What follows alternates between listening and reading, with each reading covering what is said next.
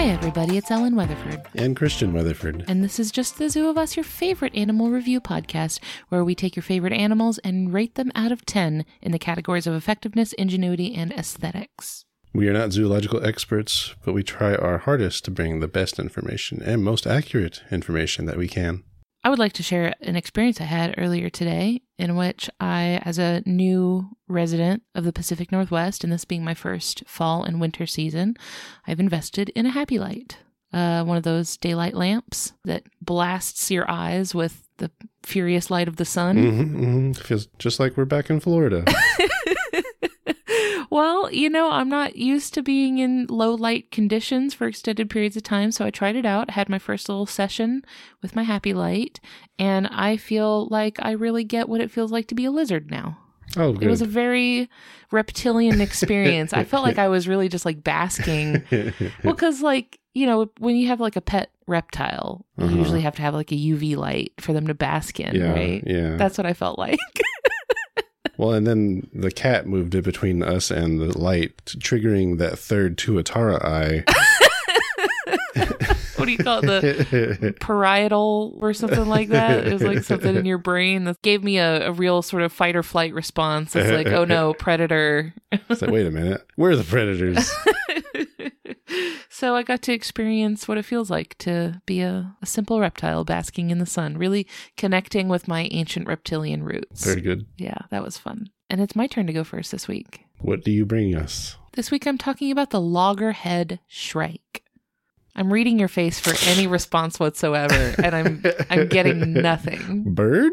Yes, it is a bird. Right. Scientific name is Lanius ludovicianus. That's fun. Species was submitted by Jeff either Trares or Trares. I'm sorry, I don't know how to pronounce your last name, but Jeff, as well as Brittany Miller. So thank you both. And Brittany also specifically suggested the northern shrike, but did include the loggerhead shrike in the request. So I'm putting them together to talk about the loggerhead shrike, because the loggerhead shrike has a way cooler name. So that's what I want to talk about. I'm getting my information from the Cornell Lab of Ornithology's website, allaboutbirds.org, as well as the American Bird Conservancy and Smithsonian's National Zoo and Conservation Biology Institute. Wow. Yeah.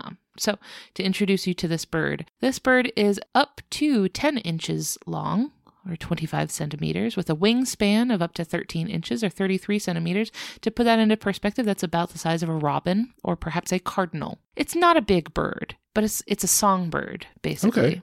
This is actually a similar proportion to my animal today. Oh, interesting. We have some similarity. I think we're going to have some overlaps. They are a songbird. They have a squat little body with these tiny, dainty little feet, short wings, and a kind of a long tail, like long tail feathers. They're gray with a black banded mask and like a white underbelly. And then their beak is short, but a very noticeable feature you will see when you look at them is that their beak is hooked. It's got this little curved, sharp, pointy hook at the end. I feel like I have heard of this in one case. Oh, yeah? Isn't it Darwin finches that kind of do this kind of thing? I see what you're talking about. That's not really what I mean. So the Darwin finches, their beaks would have different lengths and widths. So like if they were made for picking up things like really tough shelled like seeds and nuts and things, they would have these shorter beaks that would be more muscular. Right.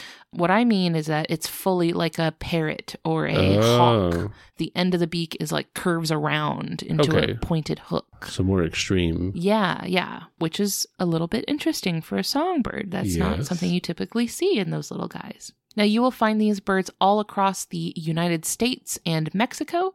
During the breeding season, they can be found as far north as Canada.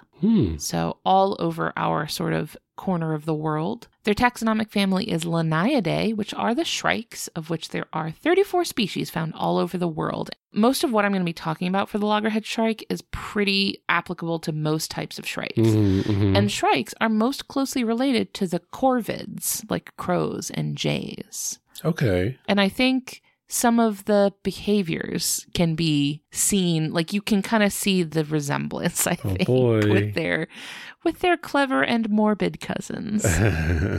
So to get into the ratings for the Loggerhead Shrike, if this is your first time listening to this podcast, we rate animals. The first category is effectiveness. This is physical adaptations, traits built into their body to let them do the things they're trying to do. I'm going to give the Loggerhead Shrike a 7 out of 10. And I'm verging on 6, which I'm feeling a little harsh about. Like, that feels like a bridge too far, but I'm giving them a 6, but they're like on thin ice about it. All right. So, despite their cute little songbird appearance, this bird is a ruthless killer. Mm-hmm. They have the nickname Butcher Bird. Oh, boy. So, unlike other small birds who may typically go for seeds or small, like invertebrates, bugs, insects, stuff like that, the shrike will hunt and eat. Yes, invertebrates. It will happily eat bugs and insects, but they will go for vertebrates, including lizards, snakes, small mammals, and other birds. Wow. Just take them right out. They are, basically, if it is roughly their size or smaller, it's on the menu. It's rough out here. Down for whatever.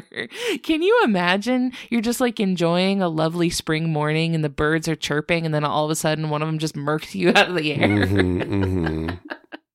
They have a few traits in their body that help them do this. First of all, the name Loggerhead actually refers to one of their physical adaptations for taking down prey. They have a surprisingly large, bulky head and like a thick neck. So they're very muscular for their size. You can really tell when you look at them that like they're really top heavy. They look like they should just fall right over. Oh. It's very I don't know, Arnold Schwarzenegger sort of like giant head. I see. So this helps them tank damage from slamming into prey when they dive bomb it from above. Oh. Yeah, so it's good like cushioning and like muscular support for like slamming into things at like terminal velocity. Which is good. You don't want to take fall damage when you're doing that. But it also helps them lift things, like if they have to take it away. Lifting with their beak? Or Yes. Okay. If it's heavier, they'll carry it in their feet, but they do have a good amount of like pulling power with their head because it's so thick. That's sick gains. You may be wondering, carry it where? I'll come back to it. Okay. They have an important place they have to carry it to. Also, if you really look at their beak, you'll see that just behind that hooked tip of it, you'll see this little notch in the beak. And this is something called the tomial tooth. So the tomium is a word that means the cutting edge of the beak. And this is like a little projection that lets its beak catch on soft tissue and cut through it like a serrated knife. It kind of makes me think of like fish hooks almost, like how a fish hook might have like behind the hook, it might have another sort of like loop on it so that it might catch on the way out or something. It's like a one serrate.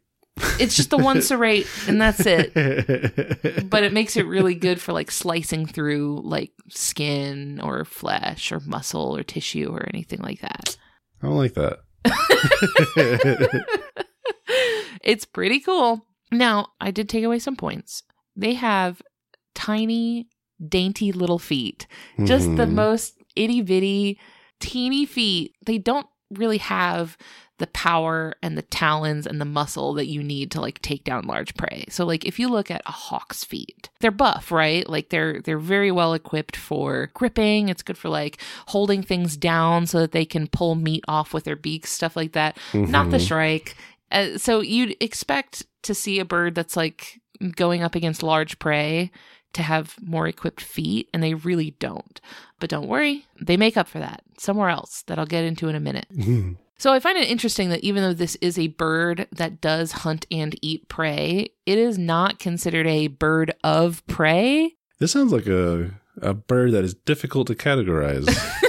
It reminds me so much of the grasshopper mouse, how it's something that just like looks so sweet and adorable, but would cut you immediately if given the chance, like would not hesitate to take you down immediately by any means. Like, but yeah, they're not considered a bird of prey, even though they are a bird and they do hunt prey, not a bird of prey, all right, which then seems unnecessarily gatekeepy to me. You know what I mean? Yeah. It's like hawk software on like songbird hardware.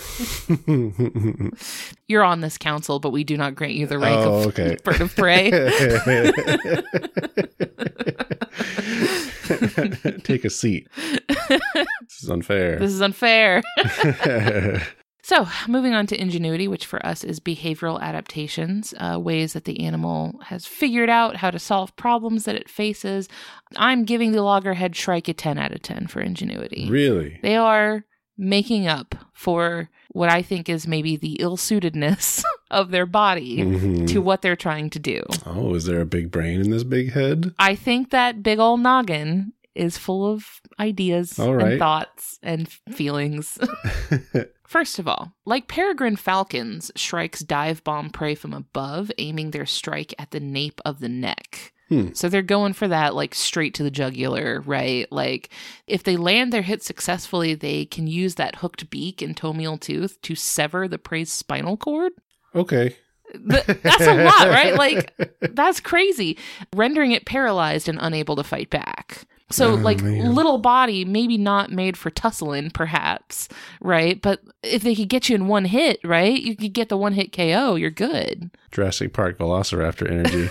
It's such a glass cannon. They're like, they get that one good hit in, and then, it's okay that they're little and can't necessarily, tumble as much. Now, as I mentioned earlier, the shrike's feet are small and poorly equipped for gripping large prey. So, to make up for this, they turn to another method.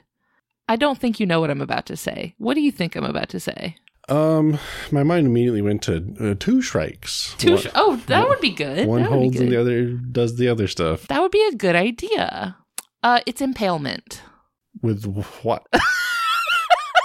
Exactly. So they will carry their victim to either thorny vegetation or something spiky. They're known for using barbed wire for this, and skewer their prey on the spike, natural or not. Wow. Yeah.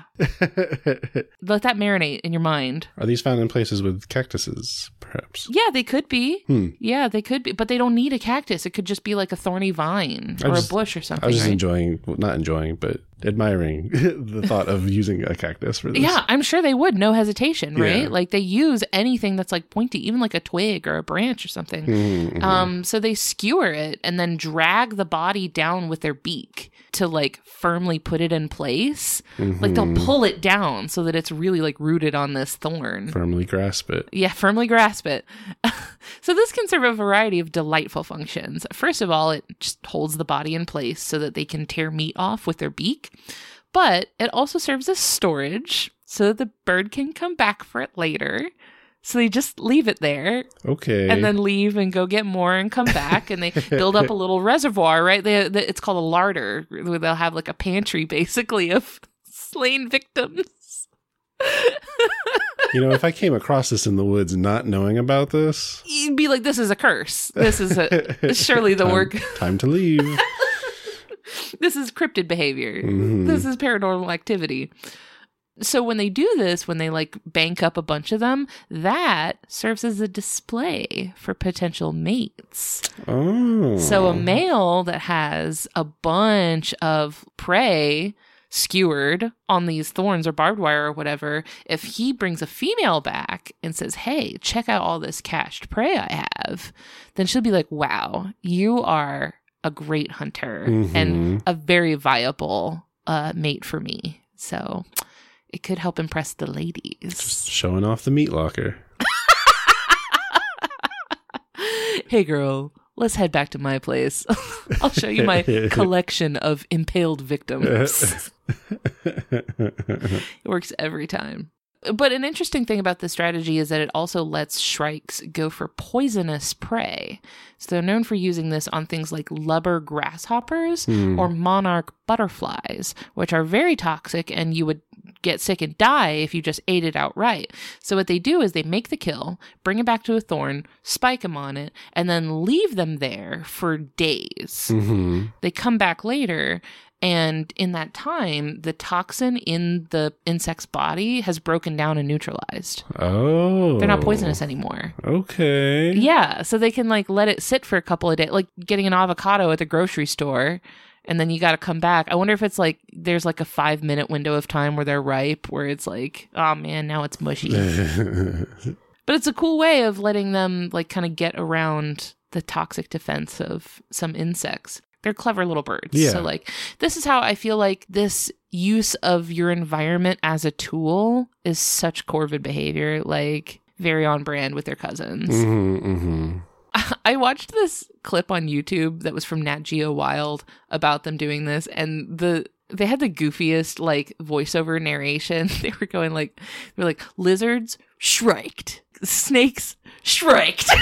You're doing too much. But it was very funny, and I think it's going to stick in my head for a while. I think next time I see someone just get absolutely KO'd, that's going to be in the back of my head, like shriked. Just get shriked, silly Billy. Get shriked. Something very cute about this is that baby shrikes practice impaling by holding objects and pretending to stick them on branches with their beaks. Precious moments. Baby's first impalement. So something that's interesting is that I think that their tiny, dainty feet actually help them here because it lets them perch on surfaces that are covered in thorns that other birds with bigger feet would not be able to navigate as easily as they do because they have those tiny little songbird feet. So it's a weakness for them in some ways, but I think in the way that they've gone about negating that weakness, it actually helps them. It's a cool way of turning their disadvantage into an advantage. And then the last thing I want to talk about is that it is not very common, but loggerhead shrikes have been documented engaging in kleptoparasitism, which, as we've mentioned on this show before, is the practice of stealing prey from others. So shrikes like to hunt kind of like hawks, where they perch on high vantage points and just kind of like watch, and they kind of scan the area for anything going on, like something coming out that they might be able to go swoop down on. Sometimes if they spot a smaller bird with a fresh catch, like something like a worm or a beetle larva, something like that, they will chase the bird and harass it until it drops the prey, and then the shrike goes and gets the prey and flies off with it. So like, if you are that little bird, that shrike might be trying to eat you. Like, right. It could be coming for you. So drop your prey, right? It's going to go for that to save your own life, right? Like, this thing has to be like a bird Slender Man. Like, you see it coming after you, you got to do whatever is in your power to get that thing off your tail. This thing is terrifying. I'm so glad I'm bigger than 2 feet tall. Yeah. And finally, for aesthetics for the loggerhead shrike, I'm giving them a 6 out of 10. They are decently cute as far as birds go, but that bar is pretty high. I might have missed it, but what is their coloration? Grayscale. Totally grayscale. Interesting. Just gray, black. They have these black little bandit bands that I think is pretty cute. And then white on the bottom. And then they have like black bands on their wings. They're actually really commonly mistaken for mockingbirds. They have the same sort of like white band on the wings. Right. Which makes me think that maybe I've seen shrikes before and mistook them for mockingbirds. They also apparently make a very similar sound. Like their calls are very similar and they are like visually similar. So I just like, we've seen better from songbirds. Some of them are so cute and so colorful. And so, like, I feel like we could be doing more, especially like they could be leaning into the edgy assassin look, like they've got the bandit mask, but like, give me more. I mean, they got some good contrast potential with being covered in blood.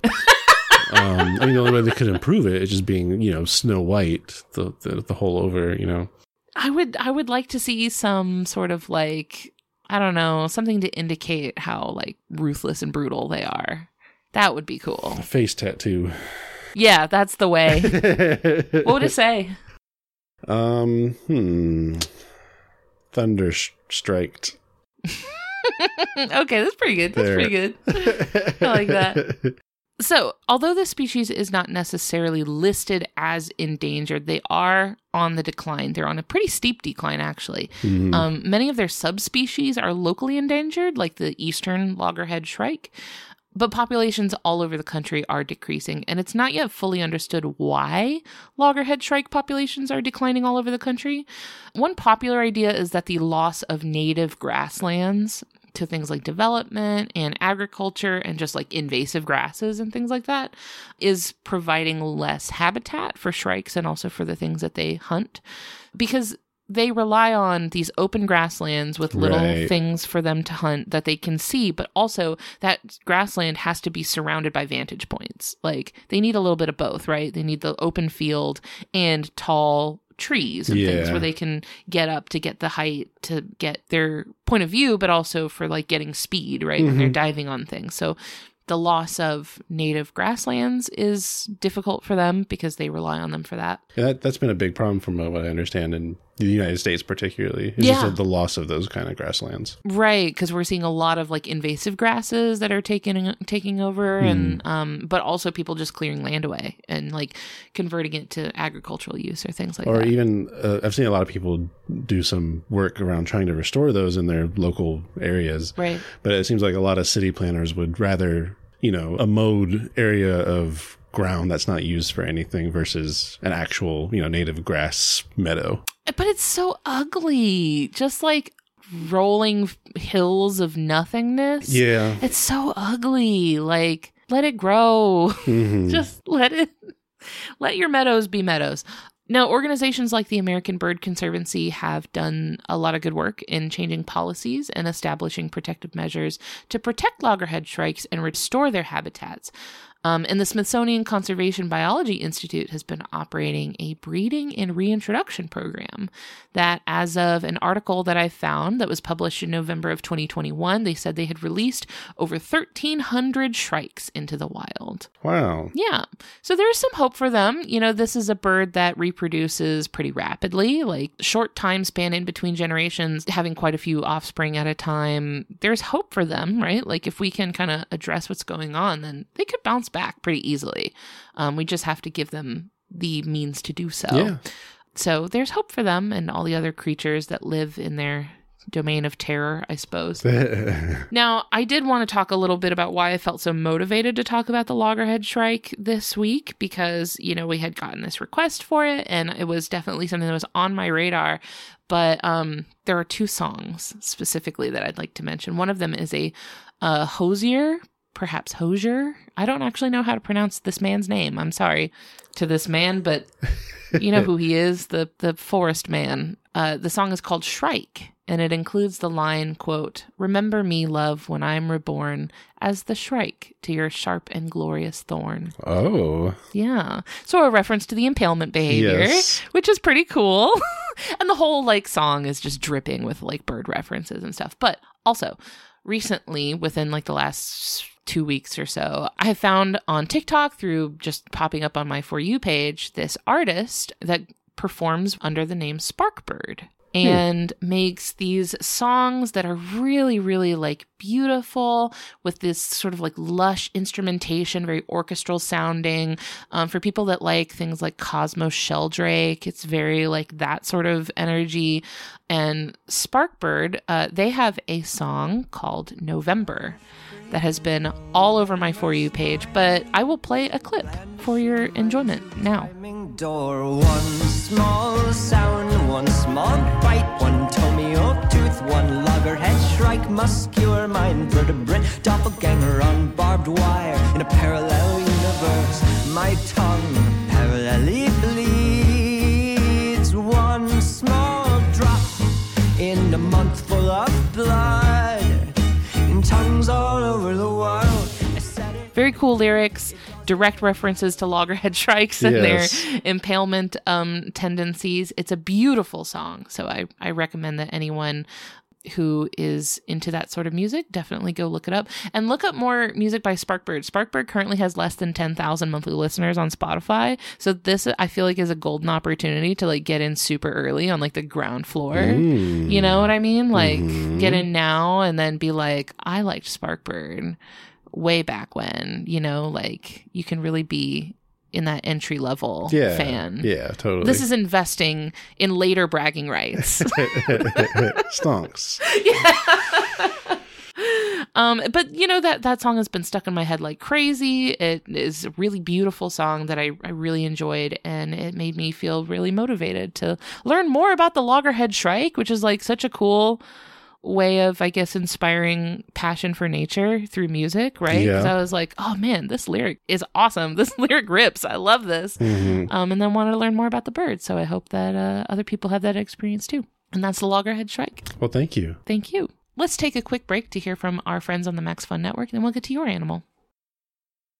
Folks, we get it. Keeping up with an actual play podcast in this economy is a tough sell. That's why we have great news for you. The Adventure Zone is changing up its format. We're going to be doing some shorter seasons, more experimental stuff. There's never been a better time to get on board the zone. And if you're sick of listening to our voices, we get that too. So we're including some guests. On this upcoming one, we've got Kate Welch and Gabe Hicks, who are incredible.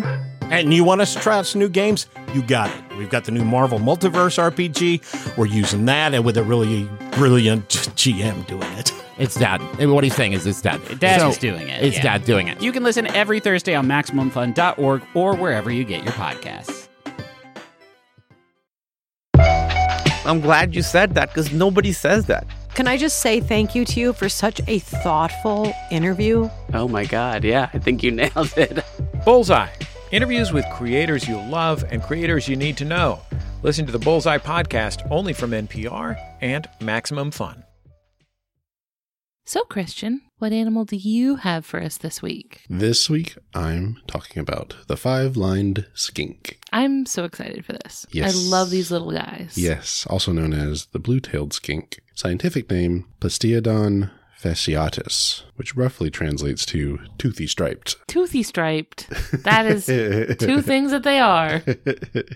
This species was submitted by Naomi Mulligan. Thank you, Naomi. Thank you, Naomi. And I'll be getting my information from Animal Diversity Web primarily, along with some other things I'll cite along the way. For those unfamiliar, a skink is a type of lizard. They're so cute. Yes. They're so good. Something that kind of separates them from other lizards, they usually have pretty short legs. They do. They're kind of squat. Stumpy. They have long tails usually, and the neck isn't all that pronounced usually. So like the separation between body and head is not so defined. It's just no neck whatsoever. Just goes straight from head into chest. It's very good. So these guys, they range from 12.7 to 21.6 centimeters long, or 5 to 8.5 inches. That is including their tail, which is significant. Right, yeah. It's like most of what you're looking at when you're looking at this lizard. Yeah. When they're younger, they have a striking blue tail that kind of fades in color as they get older. I didn't know that because I have seen these lizards so often, but that striking feature is so noticeable that, like, I guess I just assumed they were all just like that. Yeah, so I'm not sure what it is about that. Maybe they're more common to see when they're young. I don't know. Or maybe I just don't notice them when they don't have that bright blue tail. Maybe. They have a darker color, like background color, brown or black. And then, as their name suggests, they have 5 lines or stripes that run the length of their body. 1 down the center and then 2 on either side. And it's actually referring to those lines that are white. Which, when I was thinking of them, I was imagining them, I guess, in the negative space. Oh, I see what you mean. Well, are they white with black stripes or black with white stripes? The white stripes are much smaller than the rest of it, so I guess that would be one way to go about it. Yeah, I didn't even know they had white stripes. These are like, you don't really notice them, I guess. Yeah. Very skunk-like. In stripe pattern. Oh, I of see. The stripes that like run down the body rather than like across it. Yeah. Where you can find them is a large part of the eastern and central United States. Where we used to live in Florida was actually very close to its southernmost range. Oh, okay. That makes sense. So they're not in like the southern half of Florida.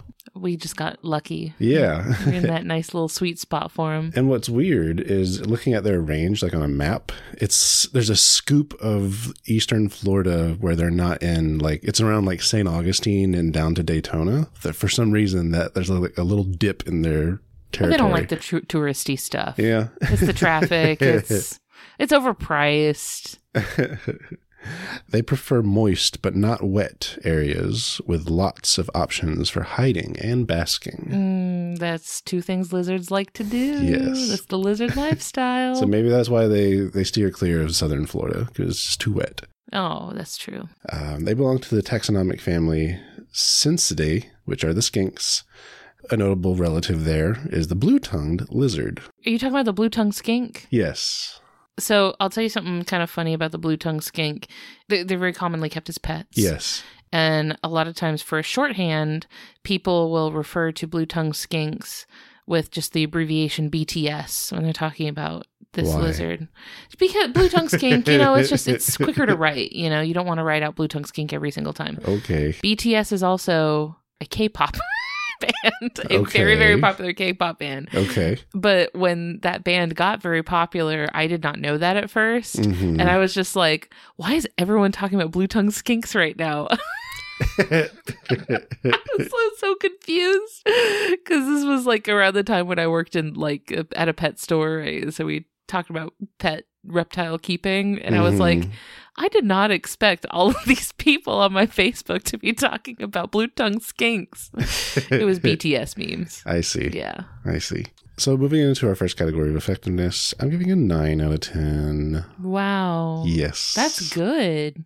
And almost all of it is because of the ability to purposely remove their tails. And this is objectively a very funny thing to me. That they have a whole part of their body that they just could do without. And this is definitely not something specific to this species. It's fairly common in lizards in general, and other animals too, actually. But it's especially noticeable in this one. Yeah. So they will drop some or all of its tail to distract a predator as it escapes. And that's interesting because the tail, when they're younger, is very brightly colored. And also when it disconnects, it's also still moving and wriggling around. Now, this is creepy. Yes. If you're not used to seeing this, it's horrifying. It's very body horror because the tail drops off and it just it's flailing and these erratic movements. It's terrifying if you don't know what you're looking at. And the technical name for this is called caudal autotomy. Oh, caudal meaning like the tail. Yes, and autotomy meaning to self-sever. Self-sever. This is funny because very recently I saw a TikTok, or maybe it was a Reddit post, of someone that took a short video of a wriggling blue tail in like a garden. Like, hey, what is this? Oh, it was just the tail. Yeah. And that's funny. And someone was like, oh, that was from a 5-line skink that dropped its tail to distract a predator. And it looks like it worked. Because the skink was nowhere to be seen in this video. Right. Although it would be bad if the skink was gone because the predator got the skink and left the tail behind. I think the implication was the human startled it. Oh, I see. The human the human is the predator. Yeah. So much so they didn't even see the skink that dropped it. That's true. I haven't seen them drop their tail, but I have seen this happen on our back porch in Florida. And this is something that skinks and other lizards that can drop their tail, something that they'll do is that if they know a predator is looking at them, and they know a predator is like stalking them and maybe going to go for them, they will intentionally wiggle their tail in a very like methodical S-shaped movement. It's not their typical like flicking back and forth.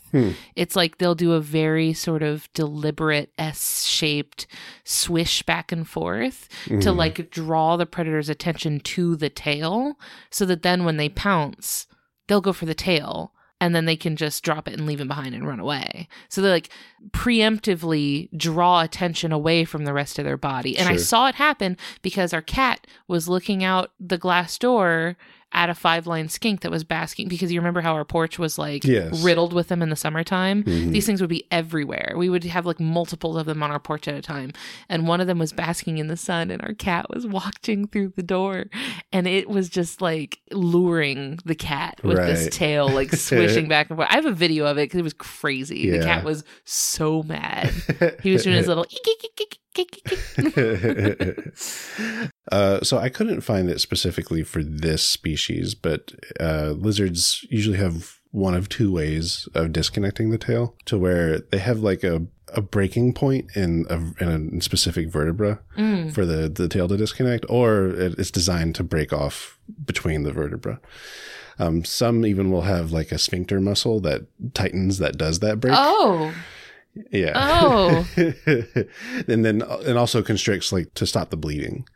Oh, that's smart. That's a good idea, because I guess that is just lopping off an entire part of your body, Yeah. right? You'd have to not be then leaving because that would defeat the purpose if you're leaving a blood trail behind you. Yeah. I like that they have a little perforated, like tear away, like school notebook paper. Right. One study suggests this species' max sprint speed is negatively affected after losing its tail. What does that mean, negatively affected? It means it doesn't move as fast. Oh, no. Yeah. Which, Huh. well, I think the idea behind the study was, you would think that sometimes it would benefit, right? Because Right. it's less weight to move. Go faster, yeah. And typically the tail isn't directly involved with locomotion, but not so in most. You know what it most of is? When they drop their tail, they lose their racing stripes, and then they don't go as fast. No. Some thoughts around that could be like it's maybe balance related. Oh, that's true, because their body is sort of noodly shaped, and when they're running, they're doing a lot of side to side, sort of swinging around. Right. I could see how that would mess with it. Or it could be stress hormone related. Oh, yeah. That is not fun. Yeah. And that was from the paper Tail Autonomy, Tail Size, and Locomotor Performance in Lizards by McElroy Bergman in 2013. Nice. According to the Oklahoma Department of Wildlife Conservation... My mutuals.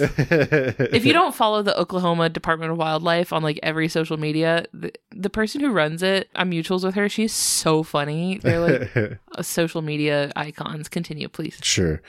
This species can regrow its tail. Oh, good. Phew. Yes, which is not the case in all things that can, drop a tail. Right. It's more likely to fall off when they're younger, and it is initiated by the skink. This is not a case where it has to be pulled off by like a predator or something. So this is something that the skink does itself. Yeah, I can quit my tail anytime I want. Yeah. And the tail is used to store fat energy, so there is a cost to losing it. Oh, we see this in other like geckos. I know Yes, store a lot sure. of fat in their tails. Yep. And that cost becomes more and more costly the older they get, especially for females that are laying eggs, because a lot of that energy goes into producing eggs. Yeah, you do need a fat storage when you're making more of you. Yes. But then the big ones, like we've seen some of the big like adult ones, and they get real chunky. Yeah, yeah. And their colors kind of fade as they get older, so they might more be mature, more subdued. Now, it's worth noting that in most of the United States, the term blue-tailed skink or blue-tailed lizard refers to this species. However, there are pockets where there is a related skink that is invasive from Africa. Really? Yes. Do they also have blue tails? They do. And they're I think it was in Florida and I think California. Stole their look and their home range. This is incredible. Usually this is the species people are talking about in North America. I see. But it could be something else Interesting. in some places. Interesting. Yeah. I'm going to read just quote from another paper because I found it so interesting. When regeneration of the tail occurs in lepidosaurs, which are lizards and close relatives, Yeah. it consistently produces a regenerated tail that is distinctly different from the original. Whoa. Most notably, the regenerated tail has a continuous cartilaginous rod at its center rather than an articulated column composed of vertebrae. Whoa. That's completely different. Yes. So it doesn't regrow the bone back. It regrows just a cartilage rod to kind of... Like a rigid Yeah. sort of structure. Mhm. That's really interesting because I guess that maybe implies that they don't need that articulated structure anymore as badly, or maybe they just can't make it anymore. Maybe, yeah. So I guess with that kind of setup, they at least have the balance, right, that the tail offers. But if there's any other kind of more advanced use of it, they would probably lose it. Yeah, that behavior I was describing of curling the tail back and forth in this sort of like S shape would rely on like articulation of the tail. Yes. So Yep. I guess they wouldn't be able to do that anymore if they'd already dropped their tail once. That's really interesting though, that like it grows back different. Yeah. Huh. Yeah. Weird. It also visibly will look different in many lizards. Like you can see where the point is that it had dropped a tail and regrown another one. And that was from a paper titled Evolutionary Loss of Animal Regeneration, Pattern and Process by Bealey, and was in Integrative and Comparative Biology in 2010. Oh, cool. Yes. Thank you. That's neat. It is. There's a lot more to that paper. It wasn't just about lizards. There's lots of other animals that do this too. It's pretty interesting. Some of the things about their effectiveness, they're fast. They are fast. They go fast. They go so fast. And they do have a mouthful of teeth that they will use to bite. Toothy stripe? Toothy stripes. So I thought that was all very interesting. Yeah, anyone who's ever tried to catch lizards out in Florida will tell you those suckers are fast. Some, I'm going to keep coming back to the tail dropping thing, but the tails can be so important for energy storage that a lizard that drops its tail, runs away, might come back to see if the tail is still there, and then we'll eat it. What? To get that energy back. Mortifying! That's disgusting! I want them to not do that. They have to stop. I'm going to camp out next to a dropped tail with a little spray bottle. If he comes back, I'm going to be like, hey, cut it out. I don't like that. Yeah. Oh, well, okay. That's all jokes. Good for them. Yes. I'm glad. Reduce, reuse, recycle, I guess. Yeah, sure. No food waste here. Moving on to ingenuity, I'm just giving them a 6 out of 10, which is mostly around some interesting parenting things they do. Really? I thought. So to keep the eggs warm after they're hatched, females will bask in the sun, then return to the nest to transfer the body heat to the eggs. Oh, she's bringing the warmth from the sun to her children. Oh, bless her. I thought that was nice. That is so sweet. And they will also do communal nests, such that the eggs are always protected, but, the mother lizards are able to kind of cycle out so that they can go eat and such. That is a very surprising amount of, cooperation for reptiles, which are not known for sort of communal-based lifestyles. Yeah. They will typically turn on each other at the drop of a hat. They are very territorial outside of children and mating. So, yes. I suppose they have boundaries, maybe. That's very interesting. I've never heard of a reptile doing that. Yeah. And then aesthetics, I'll give it a 7 out of 10. It's a nice little lizard. The blue is, not all that common in nature, I feel like. I feel like, as a human with human eyesight, very easy to see. Right. You could pick them out instantly. Well, back to that thing you were talking about, trying to lure predator attacks to the tail. The color is part of that. Because only the tail is that color, and it's the very tip. So it's really kind of forcing the attention of a predator towards that tail. That would probably work especially well with a predator that's looking for something metallic blue, like a lot of insects tend to be that metallic blue color. So something that's looking for something like a sweat bee, like a bird that might eat like a sweat bee or something, might be looking for that metallic blue color and be distracted by the metallic blue tail. Yeah, that makes sense. And it is striking. It is gorgeous. The tail is so pretty. With the high contrasting stripes too. It's a really pretty lizard. Yeah. I'm surprised you only gave him a 6. 7. I'm surprised you only gave him a 7. The neck, I think, makes him look goofy to me. Hater. It's goofy in an endearing way. I'll give him that. Is. Kind of like Toothless the dragon. Sure. A little bit. They have those sort of round features. Yeah. So just kind of wrapping it up, their conservation status is of least concern per the IUCN. No, they're fine. Yeah, they're doing great. They can sometimes have problems with very localized extinction. Like if they have a pocket of their population that gets affected by something. Sure. They can be locally extinct, but globally, they're doing great. I remember that one year, I think the first year that we lived in our house, we had so many skinks on the back porch. There was 5 or 6 of them. You remember they lived up in those columns on the back porch, and they would come out. And then if anyone went outside, they'd all skitter away. But it was the first year they were everywhere, and then none after that. I wonder what that was all about. I don't know. But I remember us noticing it. We noticed, we were like, hey, where's our little guys? Yeah. Our little guys are gone. Well, now I think about it, I think a lot of our reptile observations declined as the years went on there. Yeah. Because we had lots of snakes at first, too. We did, yeah. Maybe the neighborhood filled out a little bit with people. Yeah. People don't take too kindly to our scaly friends. Yeah. My last little thing here. They do very often host the common chigger. The what? I've never heard of this in my life. It is a small mite.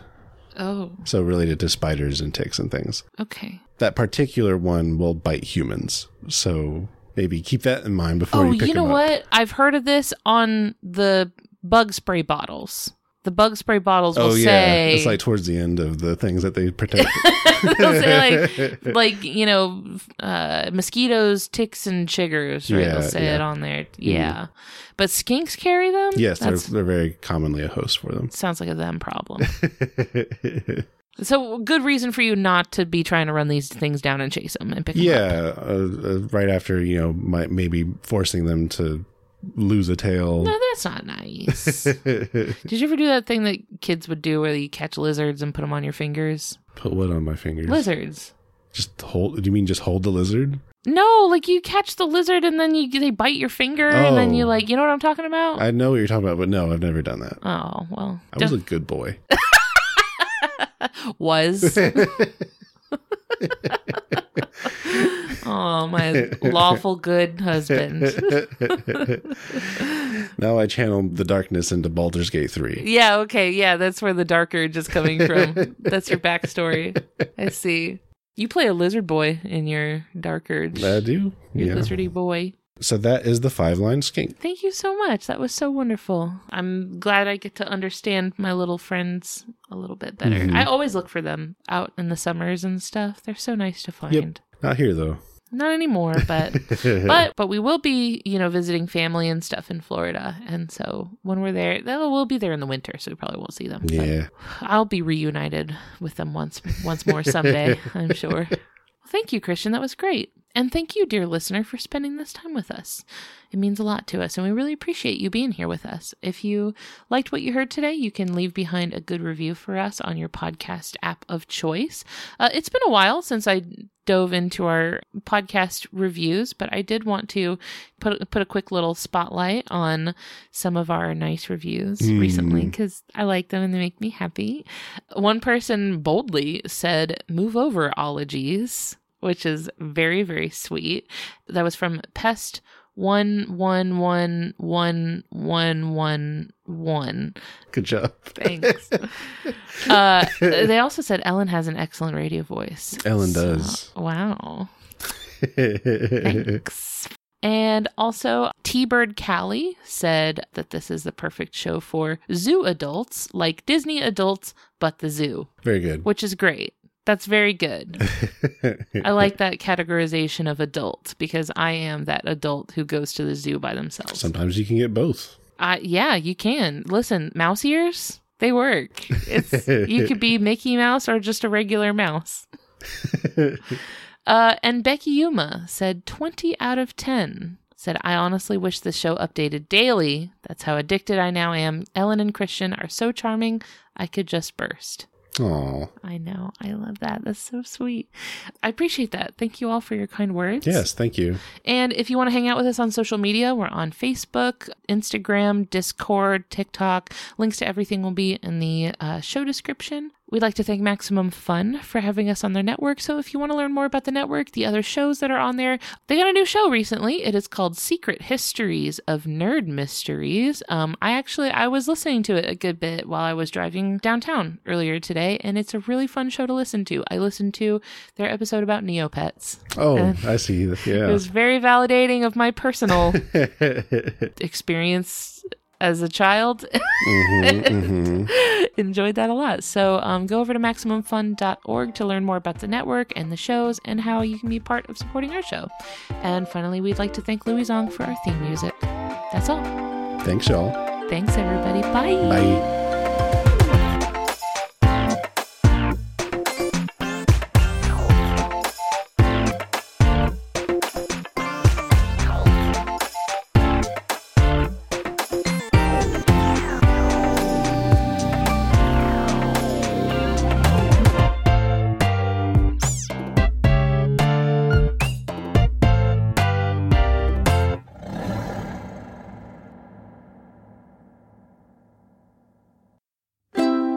MaximumFun.org.